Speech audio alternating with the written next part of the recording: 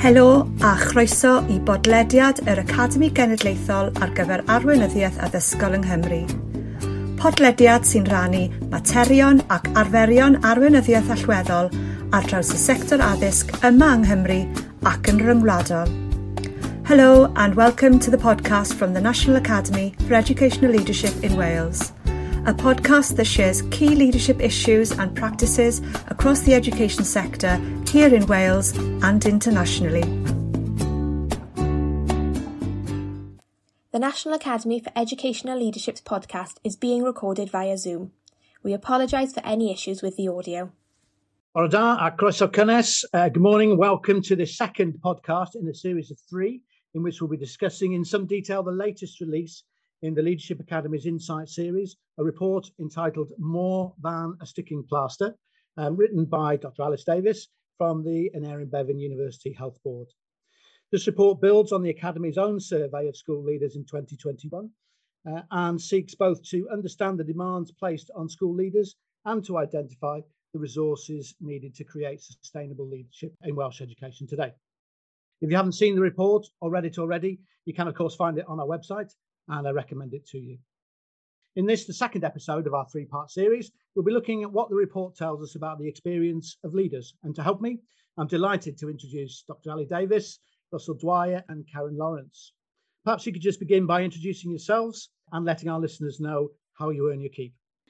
Karen Lawrence, and I am currently the head at Llanfaes Primary School, which is in Brecon, heart of the Beacons here. And I'm also a member of the National Academy as part of Cohort 1. Thank you very much. Ali? Morning, Ian. I'm Ali Davis, clinical psychologist. I work in Aneurin-Bevan University Health Board, work in mental health, and I've just been enjoying the last year exploring some more of experiences of senior leaders as part of this role for Leadership Academy. Fantastic. Thank you very much. And Russ? Morning, Ian. Hi, everyone. My name is Russell Dwyer. I'm head teacher at St Thomas Community Primary School in Swansea. Fantastic. And I'm Ian Gerard, head teacher of Ysgol Aberconwy here in Conway and an associate of the Leadership Academy. Great. Well, perhaps we could start just by asking the question, what did we ask of school leaders in putting together this report? Ali, perhaps you'd like to start us off with that one. Absolutely. So on the back of the Leadership Academy survey from 2020, 987 people had already offered a huge amount of information about what the strengths and challenges were in relation to being a senior leader, and really gave a sense that well-being was a really significant issue for them. So this insight piece offered us an opportunity to explore in greater detail what some of those underlying issues were that kind of contributed to that experience. So there was a kind of few ways we did that. Firstly, by having a questionnaire that was sent to retired or people that had left the profession, senior leaders, and we asked about their experiences around belonging, around their sense of purpose, around how valued they felt, and asking any kind of ideas about specific ways things could be better. We also created focus groups which were run on Zoom, and we were met with deputy heads and separately deputy and assistant heads in one group and head teachers in others. And really that was to explore more in greater detail what their experience of being a senior leader was. So the things they enjoyed in CPD, continuing professional development, questions about how we could best develop leadership skills and support leaders to feel more valued in their work as a kind of key idea to explore, and really more about what the role of head was like, what it was like to be a senior leader in a school. So lots of people shared a lot of experiences about their day-to-day experience, which we were then able to unpack. Thanks, Ali. That's really interesting, useful background. And I know certainly as a head teacher myself, really enjoyed the opportunity to get involved in, responding to some of those questions and to, being able to voice, how I was feeling, I guess, but also some of the pressures and some of the issues that we face in schools today. So thanks for that. And perhaps we can move on, and perhaps Karen, perhaps we can move on to a second question, which is, How are leaders feeling? Now, obviously, there's plenty of detail on this in the, in the Insight report. But perhaps updating us on how things are going in school at the moment and how you're feeling will be a really interesting insight. I think the report sums up lots of the feelings that are still current, really, for leaders and certainly for my colleagues that I've spoken to about this and about my own feelings as well. Obviously, I don't think it can be underestimated just how difficult the last 2 years and even the last term has been. I think it would be foolhardy to think that the issues have disappeared or are disappearing. I think they are still there. And I think there are many factors around that. I think currently, I'm really honest, I think tiredness is a major factor. I think myself and others are saying that it's just worn down by everything, especially as external accountability is now increasing at quite a rapid rate, it feels. That is definitely a factor in it. But also, as leaders, what I've noticed myself trying to do, and I've noticed it with some of my other colleagues as well, is that because we have had to constantly be a role model, a positive role model in difficult situations, it is very, very wearing. So I really support, and I like the idea in the paper about having a safe space for heads that we could turn to. I know there was the idea suggested about having peer triads, isn't there, in the paper? Somebody that you can turn to, that you could actually share ideas with, if you like, and share how you're feeling with, because that is probably the hardest thing to do. I personally have found the hardest thing to do has been to admit that this really is tough and that it's okay to feel that it's tough, because I think often as heads, we feel that we can't say how tough it is because it's almost perceived as a weakness. So, yeah, I think it's still really hard at the moment. And I know that really, the WhatsApp group has been my saviour on many occasions when we couldn't see people face to face. So it's been that WhatsApp group that has kept me going. But I think if that could somehow be formalised into a system-wide approach, then I think that would help our leaders at the moment. There's so much of a disconnect as well between the middle tier and schools. And I think that disconnect needs to be bridged. Yeah, thanks, Karen. That's great. Russ, does that chime with yourself, obviously, and also, in terms of your interpretation of the report itself? Yeah, it really does. I think, if we look at sort of leadership and challenges before the pandemic, they were there. This report would have been purposeful at that point in time. But considering now we've actually been through a pandemic, I think, if we're looking at what leaders feel like at this point in the moment, I think shell-shocked is a word, really. I think, we've been through so much over the last 2 years, and now we are moving towards a sort of a new normality. But actually, the experiences that we've all had, and not just leaders, but everybody within society, will play a part in the way that we move forward. I think, one of the things that we talk about, and it's mentioned in the report as well, is about resilience and recognizing that our resilience isn't fixed. That actually, it changes depending on our experiences and where we are. And I think generally resilience is low. It's lower because of the experiences that we've been through, and we have to acknowledge that as leaders for our staff and the communities that we serve, but also in ourselves as well. And that's why it's really pertinent that we are having this discussion and looking at what we can do to make sure that we are all supported as leaders, but also everyone else involved in schools. There is a lack of connection between schools and heads and the middle tier. I think when we were in the midst of COVID and the pandemic, there was a feeling that we were just concentrating on the key things, the really most important things that we had to do.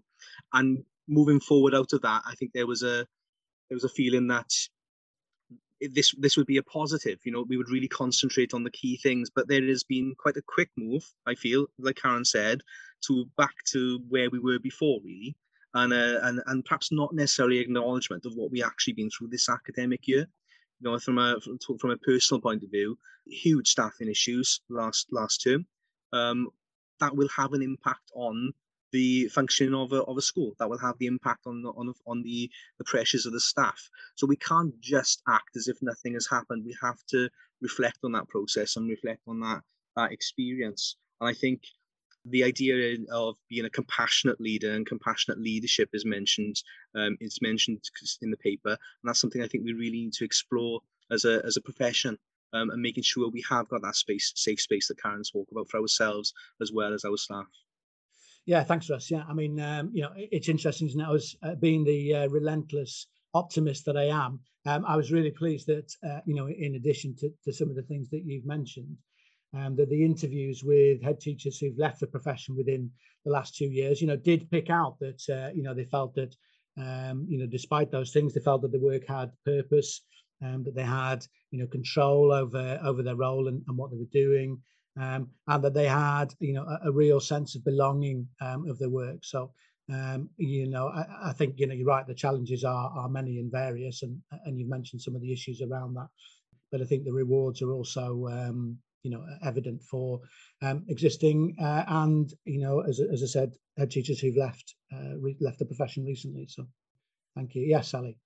Ian, I think that's a really good point. That kind of leads me to think, I guess, really how we kind of sectioned up the data in a way. So I think it's really fair to say that sense of belonging and sense of purpose appears to be really high across senior leaders, and that's an incredibly motivating force. And when we're talking about the various demands that senior leaders have, these are senior leaders that really expect the workload to be demanding and really expect responsibility to be high. So it's not that kind of we're talking about people where necessarily resilience is low, but that we don't have enough, there's not enough evidence that there are sufficient resources to meet the demands. And that's the kind of, this report tries to break down where senior leaders are speaking about the various demands that they're facing. We then need to look at how we meet each of those demands adequately. So there's a psychological model called the Job Demands Resource Model of Burnout, and Miritti et al. Spoke about job demands in themselves being absolutely necessary and appropriate. They could be physical workload, time pressure, contact with parents, etc. But too many of them can lead to exhaustion, and resources are also, really needed. Too few of them lead to disengagement, and the combination of the two can lead to burnout. And what really came across speaking with senior leaders in the focus groups was that the sheer variety and complexity of demands just weren't adequately met with adequate resources. Not that those demands in themselves, any one of them was kind of manageable. And I think the other point, just to pick up on something Karen said, it feels absolutely imperative to kind of say these were pre-existing themes that far predated the pandemic, and the Leadership Academy's survey outlined a number of key challenges that head teachers and senior leaders fed back around accountability measures and the inspection process and staffing and personal issues. And actually the pandemic kind of came and added a load of complexity to each of those and kind of blew it out of the water. So in addition to low recruitment, you get sickness absence and increased, all these things were kind of compounded by many, many social factors around. So the context within which education sits is absolutely imperative. Brilliant, thank you. And I think you've touched on that.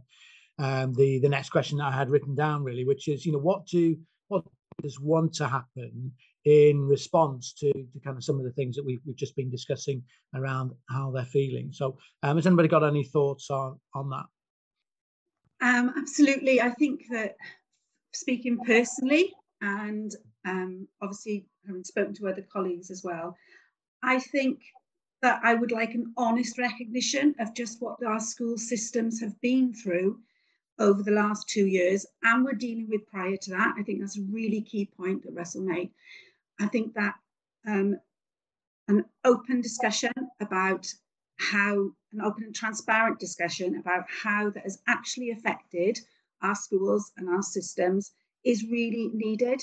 And I think our middle leaders need to do more than just use the word well-being. I seem to hear this word well-being thrown out in so many different contexts in meetings, yet it isn't followed through with actual practical or real support. It's just, oh yes, we're very concerned about your well-being, but there's no so what after it. And I think that really does need to be addressed. Well-being is an action. It's not just a word, it's not a noun, it's something that we need to do, and we need to really work on that. And I think that would then make, or hopefully make, leaders, and I mean leaders at all levels in schools, then feel more appreciated for what they've gone through. I think society hasn't perhaps recognised the role that schools have played during the pandemic fully enough. And it's not that we want a pat on the back or a big clap or anything like that. We just would like that to be recognised and built upon, really moving forward. That I do feel that that isn't at the moment what I'm seeing. Certainly in my experience, I get the words, but I don't get the actions. That really touches on so the data that was analysed was kind of broken down into separate sections, and that massively speaks to some of the psychological demands of being a senior leader, whereby not only are you absorbing so much of other people's needs in terms of parents and staff and young people and leading that for their well-being, but there's a huge kind of top-down and a real sense across senior leadership that there's a disconnect between what the expectations are and what the real role of being a head teacher is, that there's such a huge gap there. And it feels very much like sometimes it's not about doing something differently from middle tier to senior leaders, but more about the way things are communicated, the way people are consulted, and having a greater sense of proximity to what the role actually is in terms of quite an isolated role. The role is rewarding. We wouldn't be doing it otherwise. That we have the opportunity to make a real difference in people's lives. And another thing I think the pandemic did was actually, as Can said, really illustrate how much schools do for communities and engage with their communities beyond just pupils learning. The support that we were offering throughout the pandemic in many different ways. So it is a rewarding role, but also I feel that we really need to have some space to be able to do that role. I think one of the points that was raised in one of the comments, I think, within the paper was about the fact that people felt that there was a struggle to actually be strategic and had been more operational. Well, to be strategic, we have to have that space to be able to reflect on what we feel our community, our schools need, and that there's a constant sort of accountability and pressure that perhaps prevents us from doing that. It's that disconnect that really doesn't help that strategic approach flow. Yeah, just to follow on from Russ's point, really, is that in school this week, I've literally said to staff, that's it, I'm pressing the pause button, because everything seemed to be ranking back up. So we've got everything else suddenly kicking in. We've just had our SV2, all of that. And I could see the tension rising in the school. So I have literally said, that's it, I'm pressing pause, because I feel that we need time again. We can't get back up to the speed that we were before right at this point. We've still got staff going off, we've still got children off, etc. But where is that pause button in our system? Who is actually saying, right, having enough courage to say, our schools need time, and that pause button needs to be, or even like, you can go like times 2 slower sort of thing, even not just to not stop, just a pause and a slow down. And I think that if they did that in the short term, the long term would have better effects, because Russ is right, this is the best job in the world, but that's why we do it, we love it. But in order for it to keep being like that, I think we do need to think seriously about pausing. Thanks, Karen. Yeah, I mean, I was really struck by the two things that were identified, or the two main headings that were identified as kind of resource areas to support school leaders, namely the system-focused resources and the individual-focused resources. And for me, finding those individual-focused resources has always been a challenge. And I think there's a real role here for the regions to play.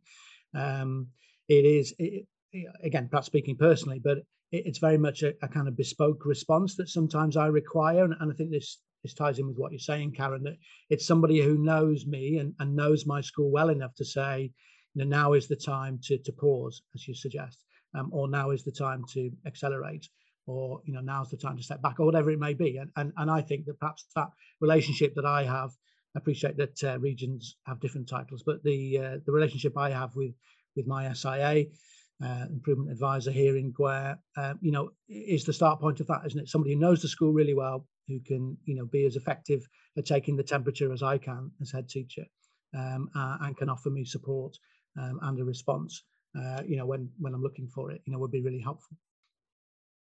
Yeah, I was just really thinking about the kind of demands Karen was talking about, and that performance-based demands on what senior leaders are expected to do was a really significant part of all the demands covered. Impact of overwhelming workload, that perception where the perception of excessive scrutiny on outcomes being such a driving force for a sense of resentment, sometimes anger in the profession, and also a really kind of demotivating impact on being able to actually do the job you're trying to do.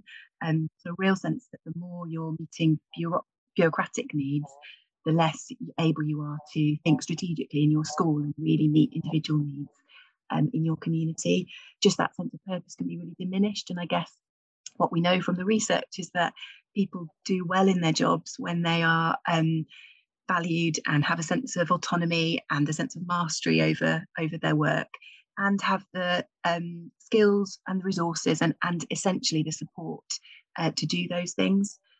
I think a lot came out around organisational demands as well, in the sense that you've got the kind of the doing stuff, you've got the how it feels, so you've got the performance-based, the psychological demands, and then the organisational demands themselves bring a whole other layer around being accountable to so many different masters in middle tier, and feeling that by the time you get to a senior leader role, the expectation is you just do it, and it's kind of hard to continue to develop. There's an expectation that you're not needing that at that point in your career, that you do that for others, but that's not something that's appropriate for you, which really ties into a kind of lack of awareness of what people need in their roles to stay steady. Thank you. That's great. I'm going to move on slightly, although again, I think we're kind of touching on this now, thinking about the impact that perhaps other people have on the role of a senior leader in school. And I wonder, from your perspectives, how might a change to policy make a real difference for senior leaders in schools today?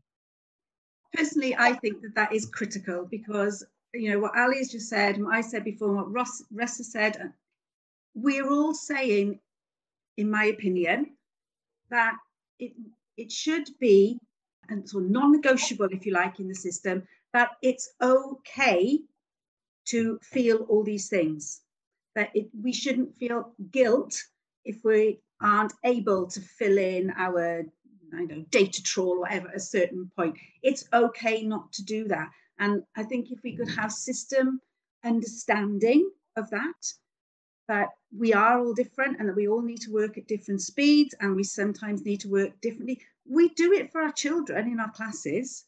We have differentiation. We have a differentiated approach to our children, and yet we do not seem to have a differentiated approach to our schools and to our leaders. It's one size fits all. It feels that it's one size fits all.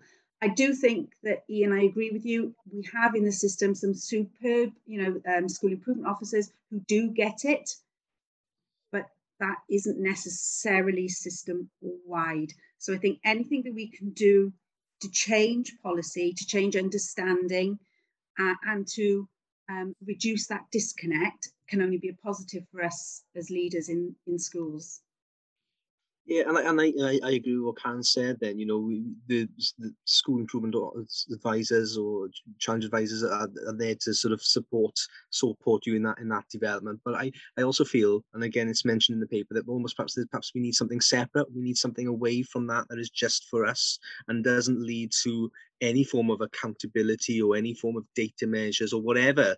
It's separate for us, and what talking similar to, suppose, supervision and in other walks of life. Something that is a safe space that we feel we can be completely honest and talk. Like, from a personal point of view, I feel that is currently my avenue for that is my colleagues or my cluster heads. We have a close relationship, and they are the people that I would go to and have that conversation. But perhaps we need something a little bit more formalized. There may be new heads coming into the role who haven't got those support networks around them that they would need to develop over a period of time. And so those things perhaps we need to be looking at as well. And if I think about my career, I trained to be a teacher. I didn't train to be a head teacher. The role is very, very different, and perhaps we need to be putting in more support for the next, the future generation of head teachers, really, to make sure they are really supported and ready for that role. I don't know if you can ever be ready for the role, if I'm being honest. You never know what's going to come up day to day, and throw in a pandemic, and it's even stranger. But actually, perhaps we need to be supporting those future heads more in a more consistent way.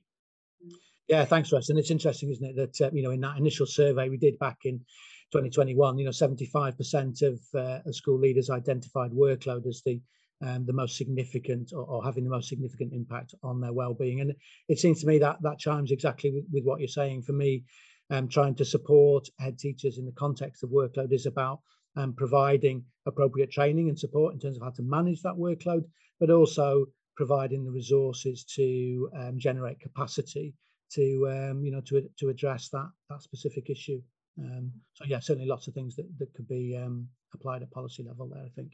Yeah, I've got lots of thoughts, I suppose, hearing, Russ and Karen talk these ideas through.